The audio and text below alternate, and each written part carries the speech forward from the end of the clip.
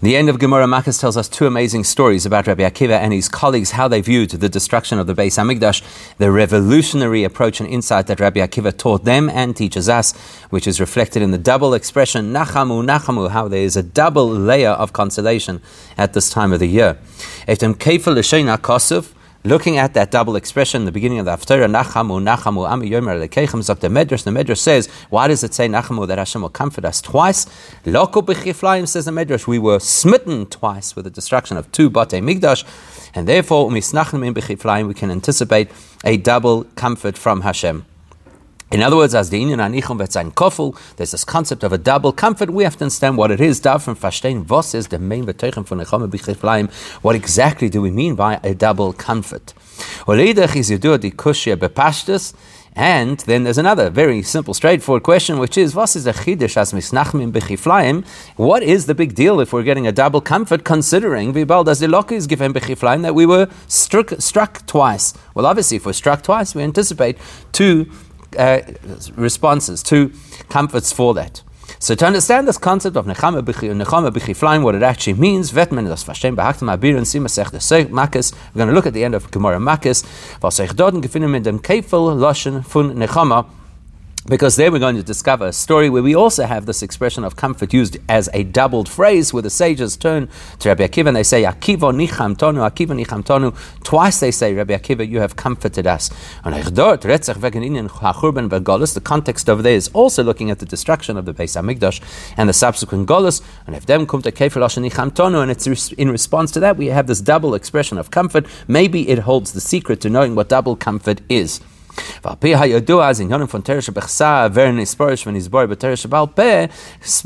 since we know that things which are recorded in the Psukim are best explained in Teresh Baal Peh. That's exactly what's going to happen over here. The pasuk Nachamu, Nachamu will come to light based on a story in Teresh Baal Peh of Nachamu. Here are the two stories. The Gemara tells us at the end of Makkas, Rabbi Gamliel, Rabbi Elazar ben Azariah, Rabbi Yeshua, Rabbi Akivah, Mahalchim Baderech. There were four sages traveling.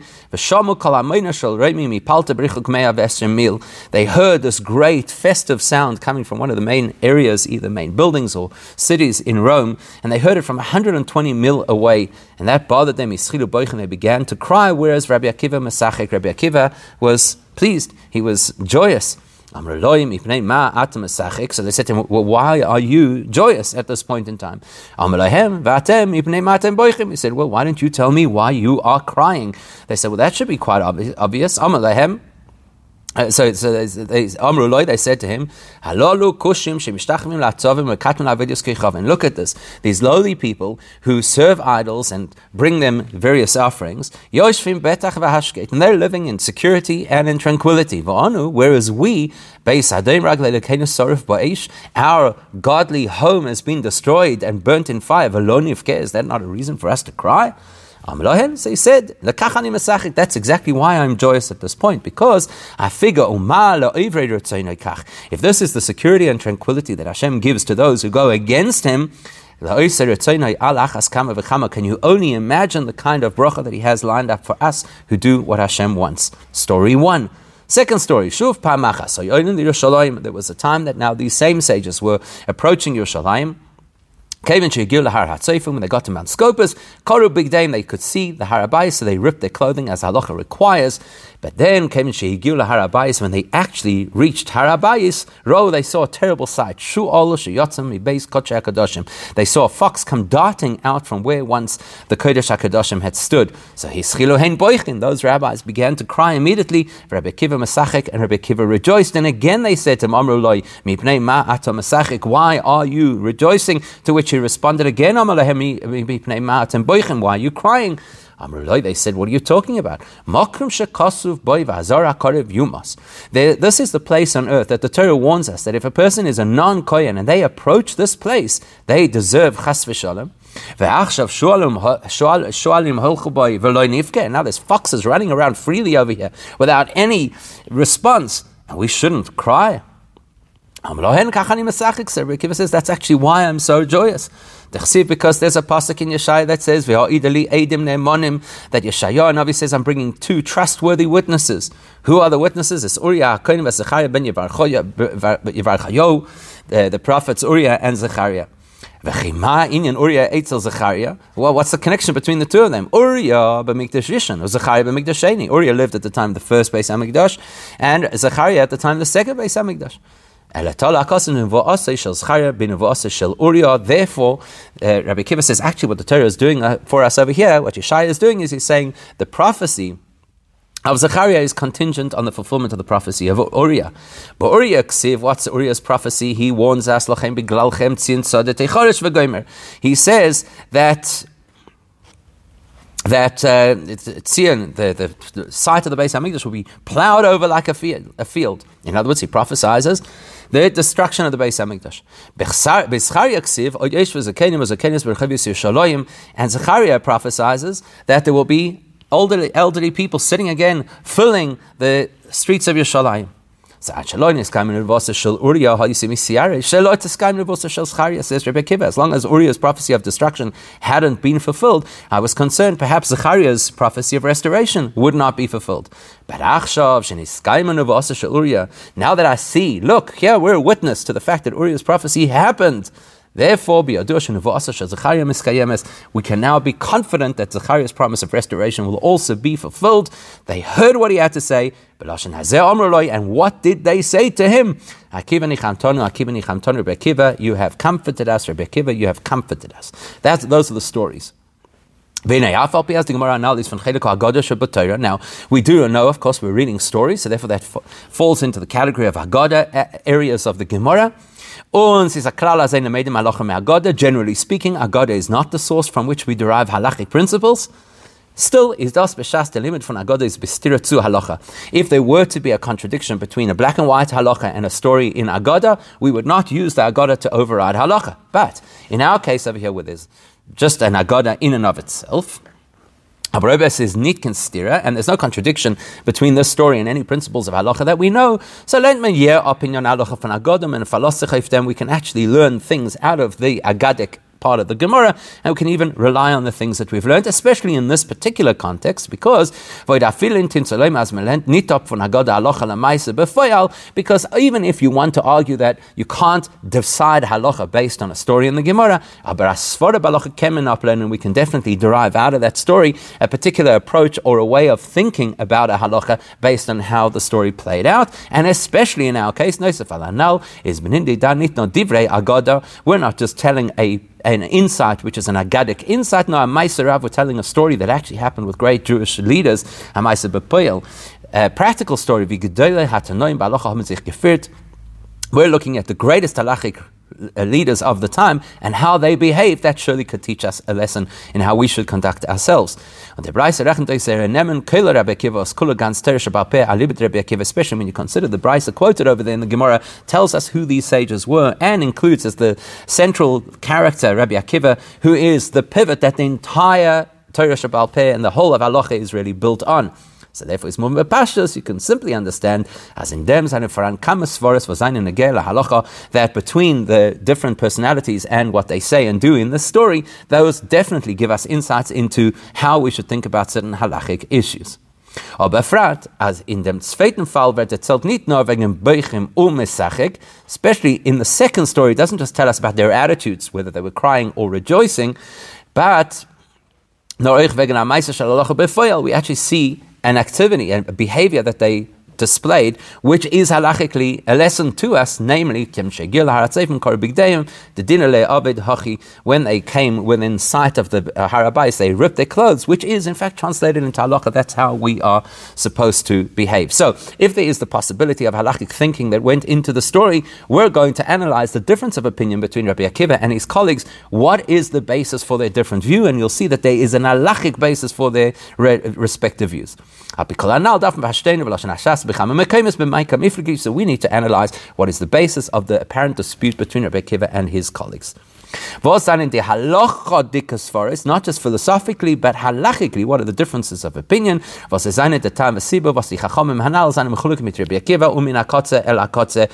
come it is that Rabbi Akivah and his colleagues have such varied opinions, in fact, extreme opinions, right? Because from boichin to mesachik, one response is that the appropriate thing to do here is to cry, and the other is to rejoice. How did they arrive at those conclusions?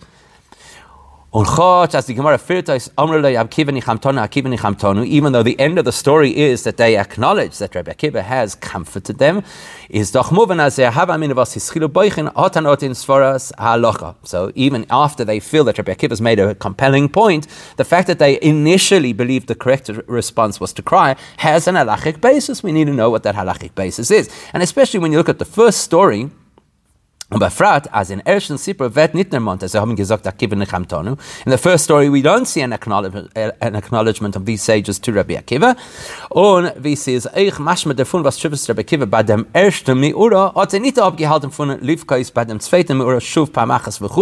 In fact, whatever Rabbi Akivah must have told them at the first occasion where he said, well, just wait and see what the Eibishter has in store for us, apparently wasn't enough to stop them crying the next time around. So what are the halachic principles on which the argument is built? In order to get there, we're going to analyze the story and look at a whole series of details in the story, many of which don't really seem to make sense at first glance. Here are some of the things that we have to analyze. Number one, Aleph. Why is Rabbi Akivah so surprised that he says, why are you crying?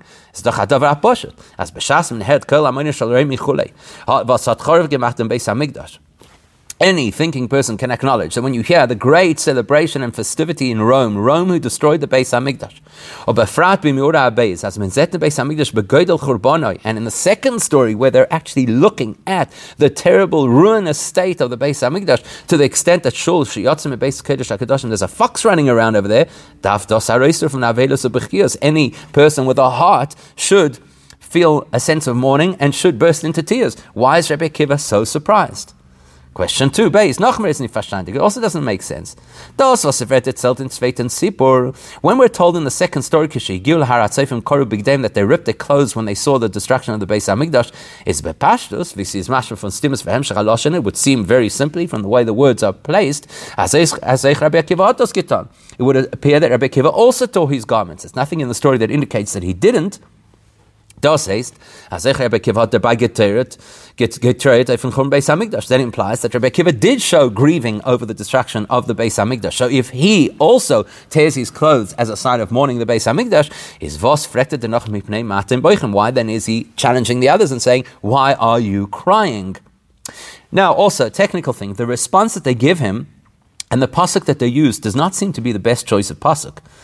Thirdly, Gimel, the pasuk v'azara korev yumos, the pasuk that says that a non-kohen who comes close to the Beis Hamikdash will die, is actually not describing a prohibition against going inside the Kodesh HaKadoshim.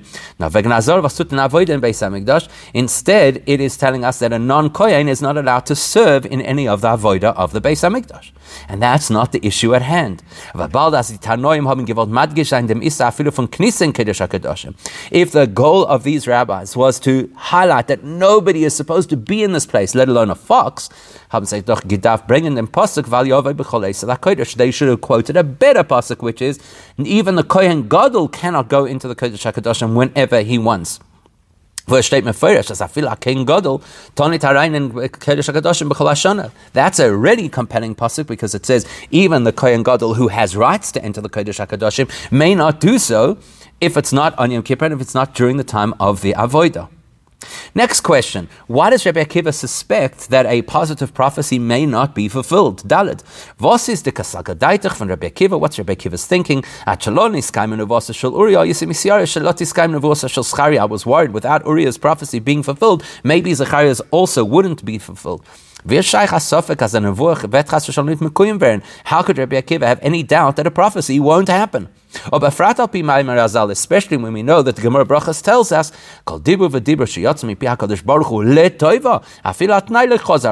that any prophecy, any word of God which has a positive message, even if the positive message is contingent on some t'nai, on some condition, it still has to happen. Next thing, if Rabbi Akivah wants to show that there's this terrible thing, the destruction of the Beis HaMikdash, and yet there's a prophecy of restoration, why did he choose the particular pasuk he chose? Hey, if Avos brengt Rabbi Akivah dafka de nevuot tzion sodet techoresh, why does he choose dafka? That's prophecy about plowing over the Beis HaMikdash. Or need can under Friedrich Nevuah von Churban und Geula. There are unfortunately many nevuahs that talk about the destruction of the Beis HaMikdash that he could have quoted.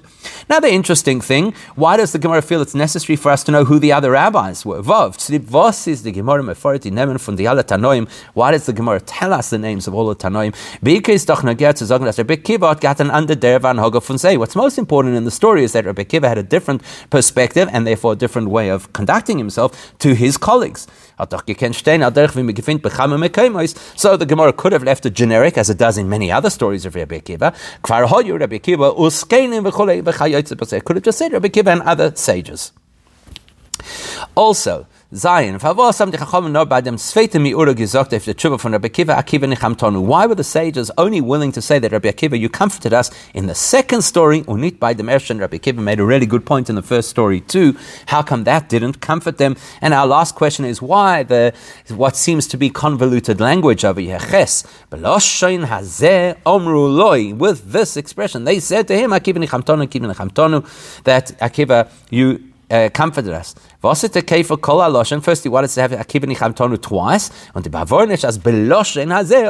why does the Gemara have to say this is the phrase that they used?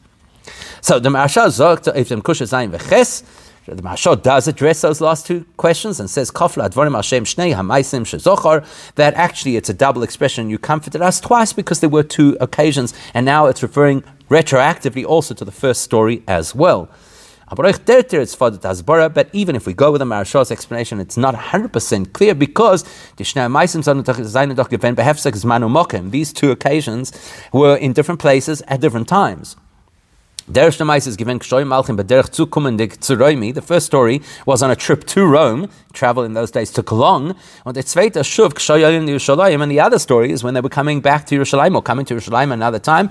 Must have been a very significant time difference between the two stories. How could the Maharsha then argue that Akivah nichamtonu is actually referring to two different stories that occurred at two different times and were all answered and dealt with at that second time? There's got to be more to the story. So we'll try and explain. It's really simple. We get it. Rabbi Akivah is the person who taught that everything that happens is for the good.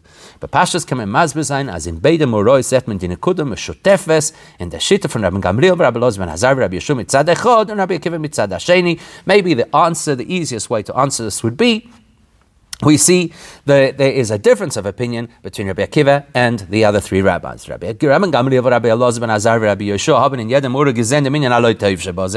looks like the other rabbis focused on the negative of the stories, and whereas Rabbi Akivah was able to detect and focus also on the positive in the story. Or Rabbi Akivah and Rabbi Akivah would do so because that is actually his outlook generally on life. As we know, the very well-known story also in Brochus, where the Gemara tells us that Rabbi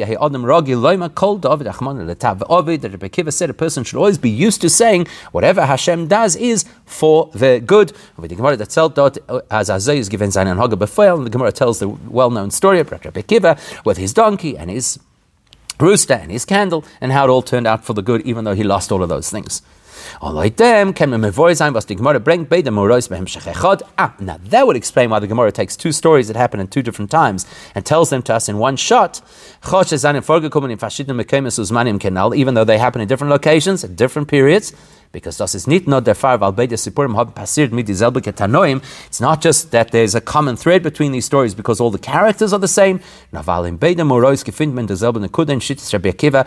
the Gemara chose to put these two stories together because both of these stories illustrate Rabbi Akivah's unique perspective of looking out for the positive. To tell us that Rabbi Akivah has this attitude, look at the situation as it is and see the good that will come from it in the future. Maybe that's the easiest way to explain it. The only thing is that's going to raise three questions for us. Firstly, Aleph, if the purpose over here is to teach us Rabbi Akivah's principle, Kol Mad Ovid, Rachmana Letav Ovid, whatever Hashem does is for the good, why do we have to have the same principle taught to us 3 different times? What is the Chiddush and Shittas Rabbi Akivah in debate Sipurim when in Loima Kol David Rachmana Letav Ovid? What do the 2 stories add that each story doesn't tell on its own, and what do the 2 stories add to Rabbi Akivah's principle, which is always see that Hashem does things for the good? Number 2, Beis. Do we really think that other rabbis didn't feel this way? Is a klal in welchem gefindt nicht kein machloikes. The principle of saying that everything Hashem does is for the best is not disputed in the Gemara, and it's recorded as a halacha in Shulchan Aruch.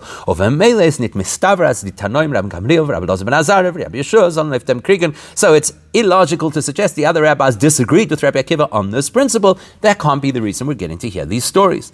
Particularly in the second story, where they acknowledge Rabbi Akivah and they say, you comforted us. Just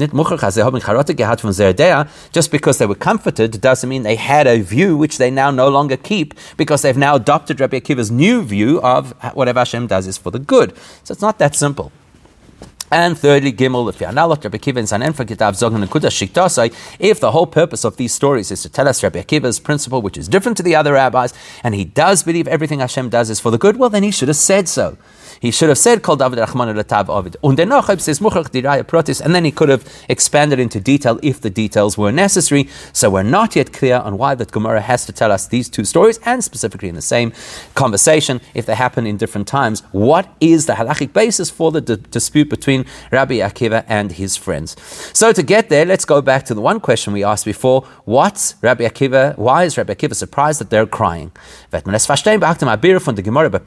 analyze what the Gemara is telling us. The time of the Tmir from Rabbi Akivah Mipnei Matem Boichin is, there's a really simple reason why Rabbi Akivah is surprised that they're crying. He's not surprised that they're crying, he's surprised that they're crying now. If they only started to cry when they heard the sounds of rejoicing from Rome, or not before, that indicates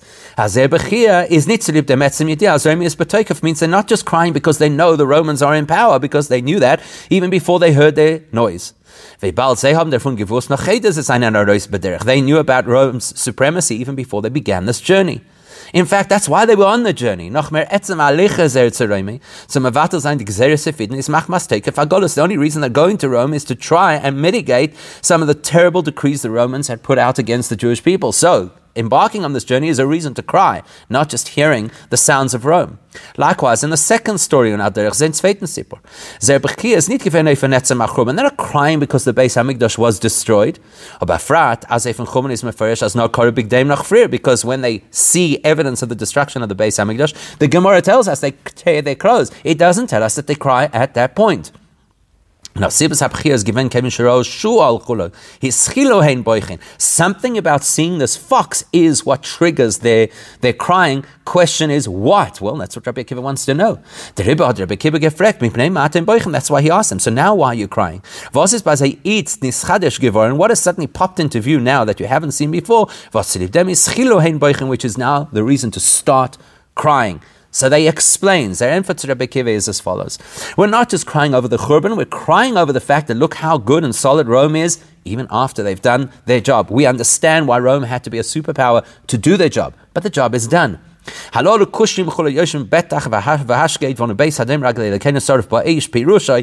talking about the tranquility of Rome versus the burnt Beis Hamikdash, what they mean is as follows. Die Etzem was Malchus Rome is in a matter von Betach v'hashkeit in Gashmetikem Welt Sachen. The fact that Rome is doing well materially didn't bother them and certainly didn't get them to cry. Adarabah, to the contrary, they saw that as part of the plan and part of the dignity of the Jewish people. To have a powerful Rome as the aggressor is dignified for the Jewish people, because the pasuk tells us that the only one who could destroy the Beis Hamikdash has to be a powerful, respectable nation. For in halachic term, the concept of shame is relative to who is shaming the person and what the status of the person being shamed is. When the Eibusha has to employ the most powerful, respectable superpower of the time, in order to bring down our Beis HaMikdash. There's dignity in that. Nobody else could touch us. That's why when these rabbis respond to Rabbi Akivah, they don't focus on as Malchus Romi hat Chorov gemacht in Beis HaMikdash and doch is betoikef betach v'hashkeit. They're not saying first they destroyed the Beis HaMikdash and look, their life is good. The fact that they had a good, powerful nation is actually in our favor, because it reduces the amount of shame with having been the victims of this aggression. That's not what bothers them. A powerful superpower destroying the Beis HaMikdash is like an endorsement of the Jewish people. Seit Taina is given their problem and complaint is das was Rome gefindt sich in a matze von betach v'hashkeit. But now they are saying Rome is still secure and tranquil in the time was on the Beis Hadam Ragleina kind of sort of place after the Beis HaMikdash has already been burnt and destroyed. That is Achilul Shem Shamayim. That's a desecration of Hashem's name, Noisef Achilul Shem Yisrael, as it is a desecration of the Jewish people. Especially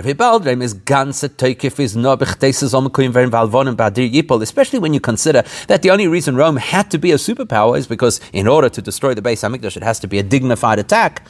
When the Beis HaMikdash is shown from Free Asorov, well, now the job is over, the Beis HaMikdash has been destroyed. Why are they still secure? Why are they still powerful? That's what bothered them. And on similar lines in the second story, they see the fox run out of the Kodesh HaKadoshim. They don't see this as just the destruction of the Beis HaMikdash. That was the Eibishter's plan. But why does it have to be in a way that is such scorn to the Jewish people and to Hashem? As a mokim shekosed by v'azor hakorev, you must as kein id tor dort nit afil den entren sich. Think about it. This is a place a Jewish person is not allowed to approach. Even the holiest Jew, the Kohen Gadol, even the Kohen Gadol can only enter there once a year and only in the exact specified way, following the correct protocols during the Avodah. That Kohen Gadol all year round is considered a stranger, a foreigner, a trespasser if he goes into the Kodesh HaKadoshim. And now we have foxes running around over there. What an affront to Hashem. That's what bothers them. In other words, their real complaint is, yes, we accept the Eibusha decreed the destruction of the Beis HaMikdash and the subsequent Golus. But why does it have to be in a way that is so desecrating and so denigrating to Hashem and to the Jewish people? Firstly, what's so offensive? Why do the Romans have to remain a superpower? Once their job is done, they should disappear. And the fact that there is a prophecy that the Beis HaMikdash will be plowed over like a field, it could have been the Beis HaMikdash, other areas of the Beis HaMikdash. Why does it have to be the Kodesh HaKadoshim that is the part that is so ruined and exposed? A place that even the holiest Jew is considered a trespasser if he goes there at the wrong time. This is what's bothering these sages, the extent of Chilul Hashem associated with the Churban, to which Rabbi Akivah says,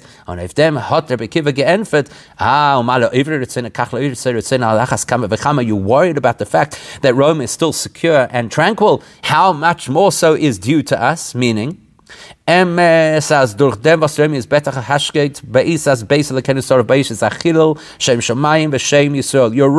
Right now there's a terrible desecration of Hashem's name and a terrible desecration of the dignity of the Jewish people because Rome is secure. But the result that will produce is far greater reward and goodness for us. Because that's the process that Eibishter uses. What happens to the bad guys is multiplied in terms of the goodness that will happen to us, the good guys. Das heißt, Rabbi Akivah hat euch in der Tzlache von Rome und afil euch in Chilul Shem Shamayim v'Shem Yisrael gesehen dem Teva Mesubab al Yedei Zeh, means Rabbi Akivah is looking at this terrible devastation, acknowledging that it is true, and yet saying it is a catalyst for greater good that will come afterwards, and that's what I'm going to focus on. Und hat der zweiten Sipur, even more compelling, is in the second story. Wie bald, als die Nevuah von Churban ist Mekuyim geworden in der vollste Maß. Yes, there's a prophecy about the destruction of the Beis HaMikdash, and yes, it didn't have to necessarily mean that the Kodesh HaKadoshim would be so exposed, but it was. That means that Nevuah was fulfilled in the most complete way. Evidence is because there's a fox running around in the Kodesh HaKadoshim. Says Rabbi Akivah, that proves to us as the Nevuah Sagula from Zechariah that Mekuyim verin b'ofen ochinayla. I had no doubt, obviously, that a positive Nevuah from Zechariah about Mashiach is going to happen, but I didn't know if it would happen to the nth. I didn't know if it would happen in the most extreme fashion. Now that I see that the prophecy of destruction happened in the most extreme fashion, it satisfies me and it makes me joyous to know that the prophecies of restoration will be in the most incredible fashion possible. Since by not given can Suffolk as the Nevuah vet Mekuyim and he didn't doubt the prophecy. The Suffolk is not given in a Ofen Hakim, he just didn't know how much or how brilliant this prophecy would be in its fulfillment. Rabbi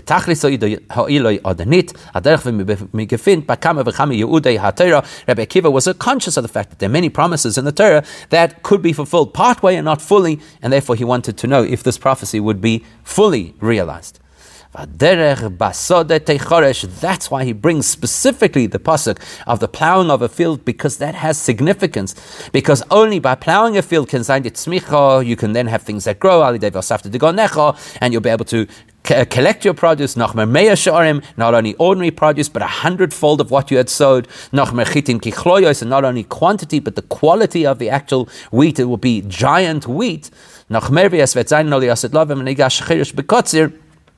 As the prophecy goes, that there'll be such an abundance that when the people are coming to plow, there's still going to be people harvesting from the last time.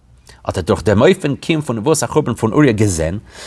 Rabbi Akivah sees that the prophecy of Uriah was so extreme in its fulfillment, so from that he realizes that obviously the Nevuah of Zechariah about the future Gula was going to be in the best possible way. That's why he brings specifically that pasuk about plowing over the Beis HaMikdash, because the inyan from Charisha Sode is nitev kalia machen de Sode. If you look at a plowed field, it looks like the area has been destroyed, but that's never the intention. In fact, plowing is not destructive. It is the only way that the field can achieve its purpose and goal. But that the earth should yield its produce. Only by plowing the field, then things will grow. The better job you do of plowing the field, the better the yield will be of the things that grow in that field, which is exactly what he wanted to reflect onto the Beis HaMikdash. The destroying the Beis HaMikdash is a plowing concept, which precipitates a far greater, more powerful type of Geula that will follow. On the Riber, when Rabbi Akivah had gesehen, as the Chum de Chrisha had gerecht ad tachlisoi.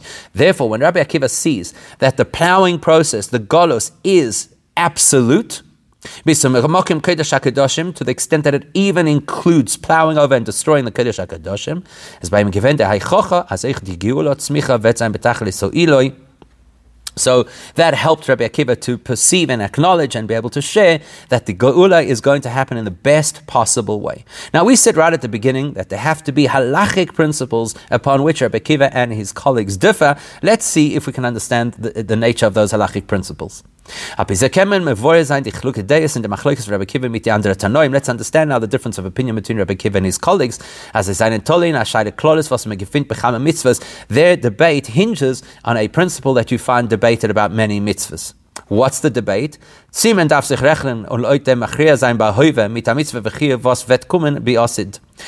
I look at the performance of a mitzvah now, do I have to take into consideration elements that may impact the mitzvah later? Let's use an example. A person's not well, and so the doctors say you have a choice. Either you fast on some Gedalia, or you're going to fast Yom Kippur. You won't manage both. So, is this person allowed to fast on Tzem Gedalia? Is this person required to fast on Tzem Gedalia, which is technically a tradition, a rabbinic tradition? Because it's going to place in jeopardy a Torah requirement to fast on Yom Kippur. So does his decision about his mitzvah now hinge on what the impact may be in the future? And of course, the other side of the argument would be, don't fast Tzom Gedalia because you need to reserve your strength to fulfill the Torah-based mitzvah of Yom Kippur. Okay, so there's this principle: do we determine how to behave in a mitzvah now based on considerations for the future? That is the line of thinking that divides the opinions of Rabbi Akivah and his colleagues. They're both looking at a situation where currently there is a desecration of Hashem's name. But Rabbi Akivah says from this current desecration will precipitate a far greater Kiddush Hashem and reward for the Jewish people in the future. Which one trumps the other? Rabbi Gamliel, Rabbi Lozim and Azariah Bishua Halton, they believe the fact is, right now there's a terrible desecration of Hashem's name. And the fact that later on great things will happen is irrelevant now. Now we cry. We look at the current affairs. Right now there's a desecration happening. The correct response right now is to cry over it. Rabbi Akivah looks at it completely different. The way that you handle what's going on now is with a vision of the future. Und der Rebbe halt der Rabbi Akivah, als bald das von dem Chilul Hashem b'Chilul Hashem Yisrael ba'Ahiva, wird noch herauskommen an Ile v'Yisrael in Kiddush Hashem v'Kiddush Hashem Yisrael ba'Aglo Asido. Rabbi Akivah says this desecration now will be the catalyst for far greater sanctification of Hashem's name in the future when Mashiach comes. That influences the way he views the current situation to the extent that he's joyous about it. Let's look at another perspective of halacha, which is similar but a little bit different. Help us clarify this further. So that question was, do you determine how you behave in the present based on the future? Now we're going to look at it from a slightly different perspective. Do you sometimes compromise a detail of a mitzvah in favor of an overall upgrade of that mitzvah? And this particular scenario is actually a bit closer to what we're arguing about. Let's say that you have an opportunity to do a mitzvah and you can fill all of the requirements of that mitzvah, but it will come at the expense of doing the mitzvah in the most beautiful, upgraded way possible. On the other hand, or, alternatively, I could do the mitzvah in the very, very most beautiful way possible, but there'll be a particular detail I won't be able to fulfill. It's not a detail that is a make or break. Is the Shabbos machrias? So again, you have to ask, what's most important, to have all the details or to have the most beautiful, upgraded version of the mitzvah? So here's an example. It's an example, it's not exactly precise. In the Shailas Ha'achronim by Bris Milah, a very well-known debate in contemporary halacha about when to schedule a bris. If you have the bris in the morning, let them klal von zizim makdim mitzvahs, and then you're going to fulfill the principle that you should always do a mitzvah at the first opportunity. But the crowd will be smaller, and there's another element of hidur. What makes a mitzvah beautiful is that there's a large crowd who participates. On the other hand, if I'm going to delay the bris till later in the day, so now I'll have this beautiful hidur, and I'll lose the detail of do a mitzvah at the first opportunity. So, but I could potentially now fulfill the hidur of having so many people. Which one takes precedence? Doing the mitzvah with, so to speak, all the details, or doing the mitzvah in the most beautiful way possible? That's one example of many others. If I delay doing a mitzvah, maybe I'll be able to do it better. So, for example, let's delay Kiddush Levana to Motzei Shabbos because we'll have more people in shul. Let's delay shaking lulav and esrog until we get a better set of hadassim or aravos to replace the ones that are dried out. So, is it better to delay the mitzvah in order to have a better version of the mitzvah, or just to do the basics and do it ASAP? That is part of the halachic basis for the difference of opinion between Rabbi Akivah and his colleagues. Yes, the Jews will be rewarded for having fulfilled what the Eibishter wants. And the fact is that the Eibishter's name will be sanctified in the future. Everybody gets and acknowledges that, including Rabbi Gamliel and co. The shaila is, the overriding question is, what is happening now versus what's going to happen in the future? Right now the Romans are sitting pretty, and we are devastated by the destruction of the Beis HaMikdash. And there are foxes running around the Kodesh HaKadoshim, the place that even a Jew is not allowed to enter. Right now, there's a desecration of Hashem's name. The principle of sanctifying Hashem's name is currently absent. Is das, was bei ihnen wird sein, als Chanale b'yoser, und wo es Zacharia wird mekuyim beren beifen nifla b'yoser. But on the other hand, in the future, then there'll be a tremendous Kiddush Hashem and great reward for the Jewish people and the ultimate fulfillment of the prophecies of Zacharia. In an inyan for Hiddur and Teisefes, it's going to be much greater, much more beautiful in Erech Yomim, Brias, Chule B'chalalusam, good health, long life. In Kiddush Shem Shemayim, was wird kommen später lachazman. So what's better? Hurry things up and get rid of the current Chilul Hashem, or delay things so that you can get a better version of the Geula in the future. Later, Rabbi Gamliel, Rabbi Lozav, and Azar, Rabbi Yeshua, Baldas Itzit, Dachesarn, and Etzem for Kiddush Hashem, Rabbi Gamliel and his colleagues say, right now, the Eibishter's name is being desecrated. Chashas belav ochi zachar achub nitokin Kiddush Hashem Yisrael Kiddush Hashem Shamayim can design nitten an oifen von Chilul. Yes, without a Beis HaMikdash, there is a lack of sanctification of Hashem's name. But it doesn't have to be as bad as this. It doesn't have to be a desecration. It's not Don't tell us about what's going to happen in the future. Don't tell us that later on there's going to be this great addition and upgrade. Right now, there's a devastating situation of Amelia, so they start to cry. Rabbi Akivah has a completely different perspective. As the Hiddur in Klolus HaMitzvah machrile gabe pratin de mitzvah. Rabbi Akivah says if there's a way to upgrade the entire mitzvah, that's more important than missing a particular piece of the mitzvah. Und erfahr ist der spätige Hiddenäusef in Klolus in Kiddush Hashem Geuver von Itztichen Chesaren in the Metzim von Kiddush Hashem. Therefore, from Rabbi Akivah's perspective, the fact that in the future there's going to be this exponentially greater degree of both reward for the Jewish people and sanctification of Hashem's name, that trumps the fact that right now there's a loss. Und erfahr Mesachik, and therefore he's joyous about what's going to happen. Tosus Bechlolus, that's an overarching perspective on what Rabbi Akivah adds to the story that the others weren't necessarily looking at. But now we're going to drill it down into Rabbi Akivah's principle and into the stories themselves. Beprotis is dort sicher so nach Chiddush in dem zweiten Sipur der Gabe der Ersten in die alle drei Protim Hanal. So once we look at the two stories, we can see, and it's obvious from the response of Rabbi Gamliel v'Chaveirav, that the second story is much more compelling even than the first, and in all of the details we've discussed, which means Kol David Rachmana Letav Ovid, you're going to see an advantage in how to perceive that whatever Hashem does is for the best. We're going to see in the second story a more compelling argument to consider future considerations in the present, and the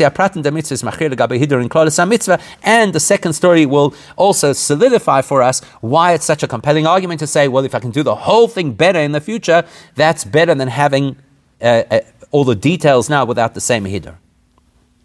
When Rabbi Akivah says that everything Hashem does is for the best, is the Pirish, what he means is, right now it's not pleasant. Not the mechuven from them is letov, but it's going to be good in the future. You see that from the story of Rabbi Akivah.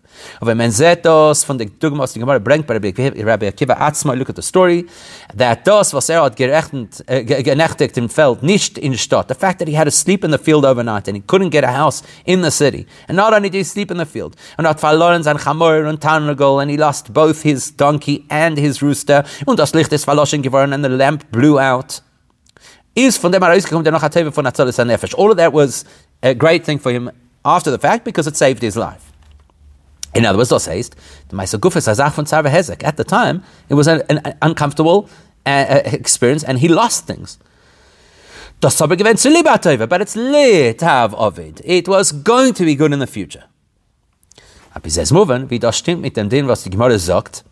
And that's, by the way, got an halachic component to it as well when it comes to the brachos that we're supposed to say over different incidents that happen to us in our lives, says the Gemara.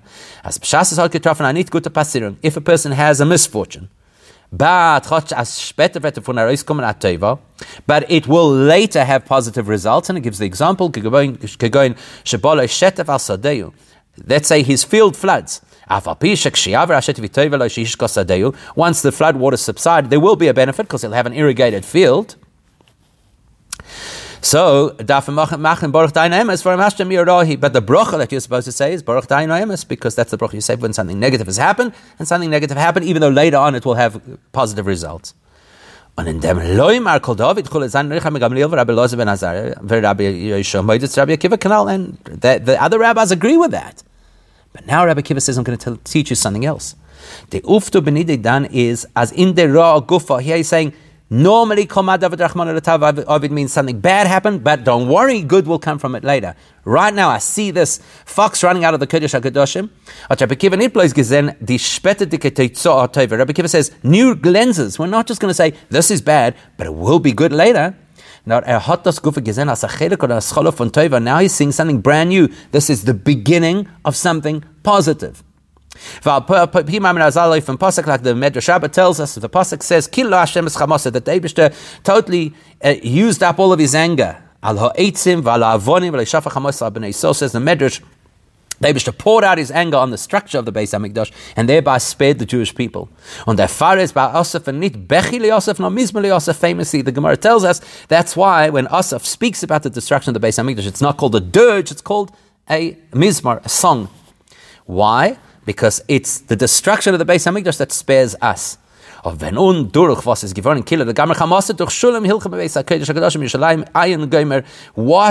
it that, so to speak, exhausted Hashem's anger? The fact that the devastation is complete.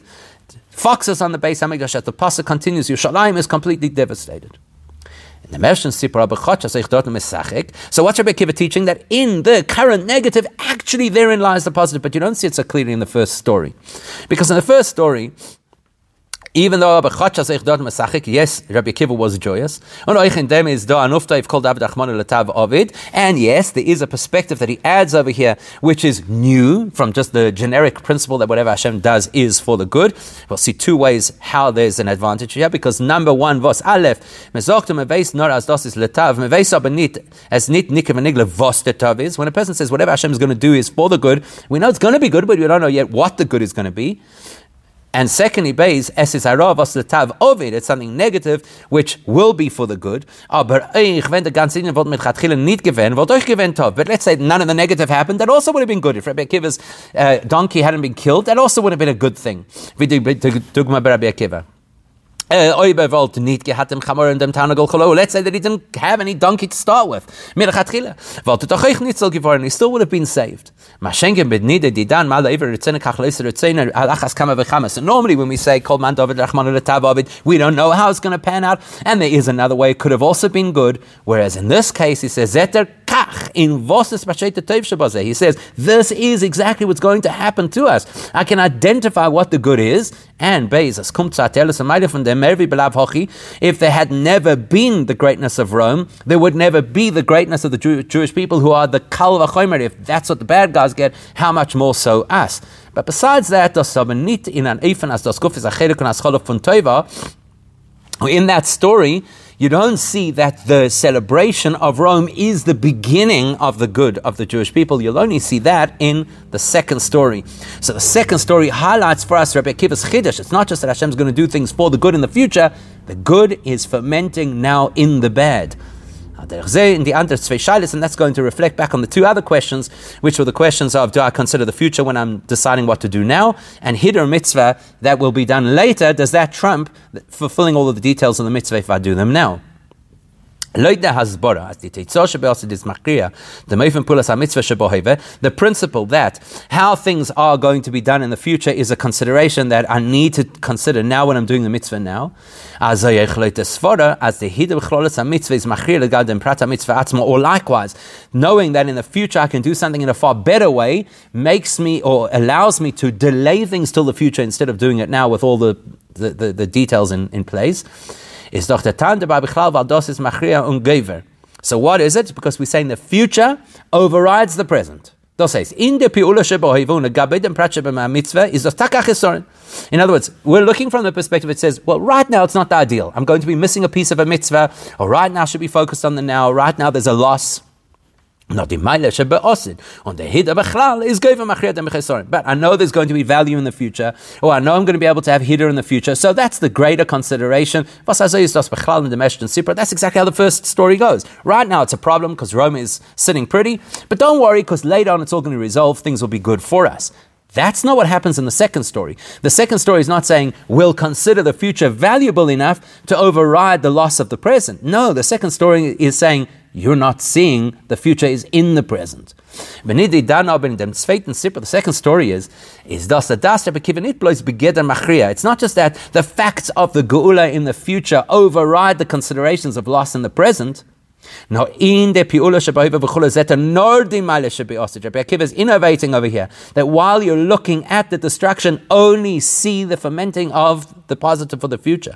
Das heißt, as der Hide von Kiddush Shem Shamayim Shem Yisov was vetarois kumen leosid, the great overwhelming upliftment of the Jewish people and of Hashem's name that's going to happen in the future. Zet Rabbi Akivah kiluvi das hat sich angegeben in the Pi'ula Sheboiva. Rabbi Akivah seeing it already starting in the story. In dem was zet is zu sein acheson and Kiddush Hashem b'Shem Yisrael. What right now looks like a terrible loss and disaster actually is the beginning of the good. And that's the time, that's why it's only in the second story where the other rabbi said, okay, you have now comforted us twice over, not the first story. The Chiddush and Pirush Hoyinya was shul sheyotzim beis kodesh hakadoshim das Rabbi Akivah if das sharat hanoim was his chilo hein boichen is in zwei Sachen.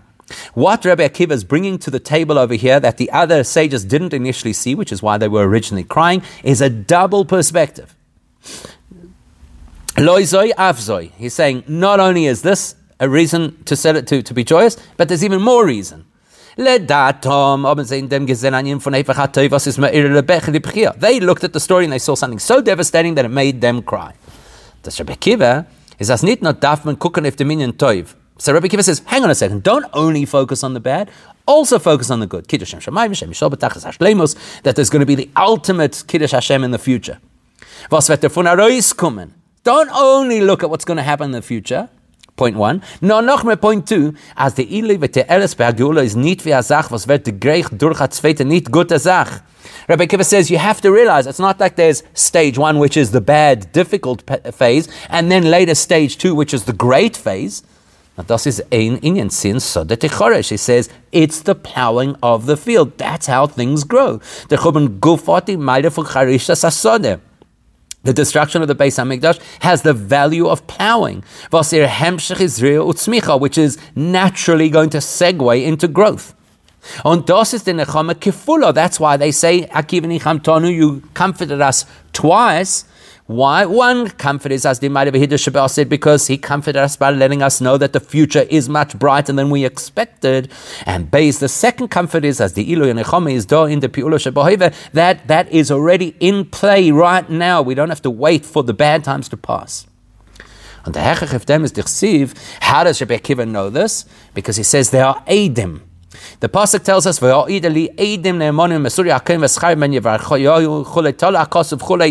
pasuk puts the two of them together. How do Eidim work? They have to work together. The pasuk allein sagt, also seinen nicht kein zwei besondere Sachen. The pasuk doesn't say there's Uriah, one thing, Zachariah, another thing. Not das seinen eins. It's a single entity called testimony. Right? Like the Gemara tells us, anytime the Torah uses the word aid, it means two, unless the Torah specifies otherwise. You take two Eidim, they make a single testimony. The two Nevuos come together as a single testimony to Geula. Mashenka, you only see that in the second story. Mashenka by the Meshan Sipur. Whereas in the first story, where the basis for Rabbi Akivah's joy was, if this is what they're getting, we'll get even more. Is das not Shittas Rabbi Akivah? That's something Rabbi Akivah believed. Nor the other Tanoim aber seinen geblieben bei the other sages don't change their view. They say no, the chesaron right now is too great. It needs to be cried over right now. Aber fratas in dem darf ablehnen und sehen die Meile und Teuf von einer Sache äußere Zähne, von einer zweiten Sache ewere Zähne, especially because the whole principle over there is you have to work out the positive out of the negative. Und auf dem hat kein Rein nicht gebracht vom Pasuk wie in dem zweiten Sippur. Rabbi Akivah doesn't bring a Pasuk to prove that that's how you're supposed to look at things, whereas the principle of seeing the good in the Golus, that he brings a Pasuk for. Von welchem soll wissen, mit Kolschik haben wir gehört zum ersten Sippur. So, now we get why the Gemara felt it necessary for us to know the names of all the characters in the story, because who they are actually speaks to the essence of their story, particularly who Rabbi Akivah is. It explains their difference of opinions. Rabbi Gamliel is given Nasi Yisrael Shevet Yehuda. Rabbi Gamliel was a Nasi, he was a great person from Shevet Yehuda, belongs to the category of Yisrael. Rabbi Elazar ben Azari is given a Kohen, Der Asir LeEzra. Rabbi Elazar ben Azari is a Kohen. Rabbi Yeshua is given a Levi min HaMeshorim. Rabbi Yeshua was one of the singers in the choir in the Beis HaMikdash, he was a Levi. And Rabbi Akivah is given a Ben Gerim. Rabbi Akivah comes from Gerim. Who's best positioned to understand the positive and the negative? Somebody comes from Gerim. But Pashas, who has the greatest insight into and the greatest effect on the negative in the world? Dem Bittul von dem Rasha by Afila wenn is betokfoi. Who has the capacity to break down the most powerful negative? And therefore the capacity to be able to see doubled comfort in what everybody else recognizes as destruction. Dafka der was bei ihm allein ist das gefällt bei ihm, because they're the person who lived that in his life. Derech wie die Gemara sagt, similar to what the Gemara tells us in a different context, as Dafka Ovadia had man aber given auf Mapeles Edom, that Ovadia was specifically the prophet who predicts the downfall of Edom,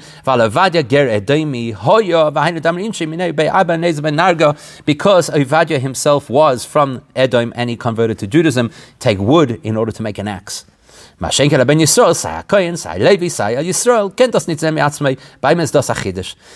if you're somebody who comes from good yichus, you cannot see this principle that within the negative is the possibility of positive.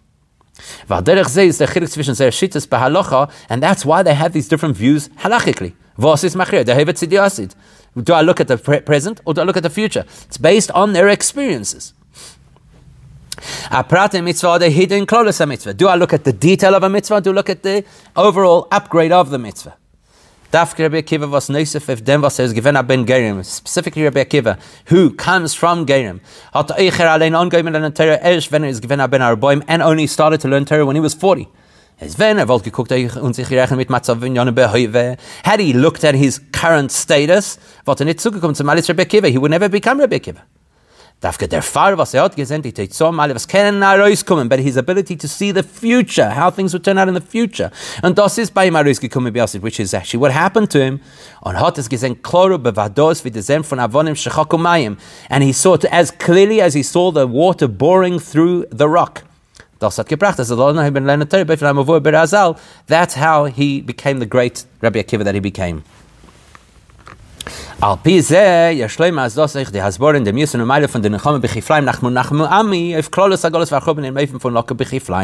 can go back to our original question. Nachamu, the double comfort, and why it is so relevant after we've been struck twice. When we say we were struck twice, it doesn't only mean the destruction of the Beis HaMikdash and the fact that we're in Golus. On Heifach Kiddush Shem Shemayim Hashem Yisrael, which led, of course, to a lack of sanctification of Hashem's name, is Eichdot Echil Shem Shemayim Hashem Yisrael B'Yosef. But as we said, there is a desecration of Hashem's name happening, a terrible desecration. Mervi Durchan Etzem Achruben V'Hagolus, more than just the fact that there's destruction. Like all the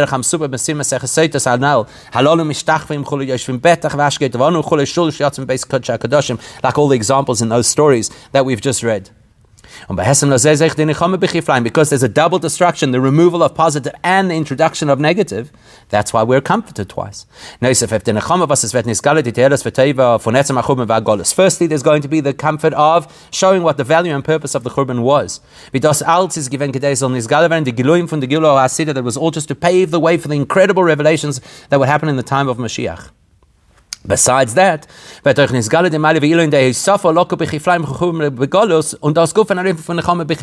actually see not only that it was a catalyst for good, but that there was good within the Golus itself. Das heißt, Nicht nur wird sich anhören, als es gedei Gödel hayirida b'galus abit zu zukommen zu der Hisafa v'hidrin in Zman HaGeula. Not only will we say it was worth the difficulty because of what we're going to get afterwards.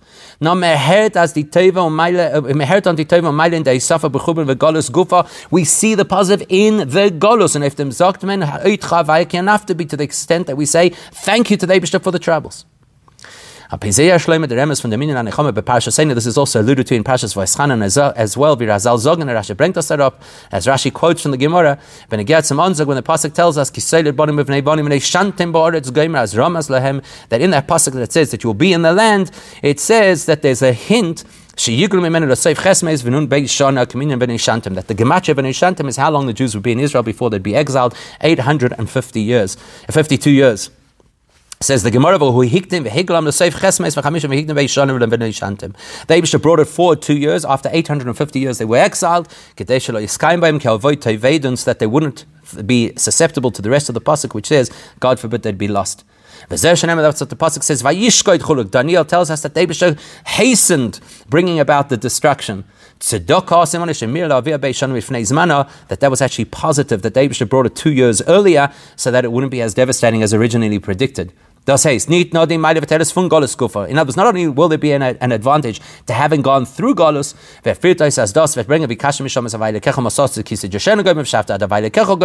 the Psukim actually tell us that there'll be advantage to being in Galus because it will force us to call out to Hashem. But there's a double value, the value that because he brings the Golus earlier, that's going to mitigate some of the predictions. Through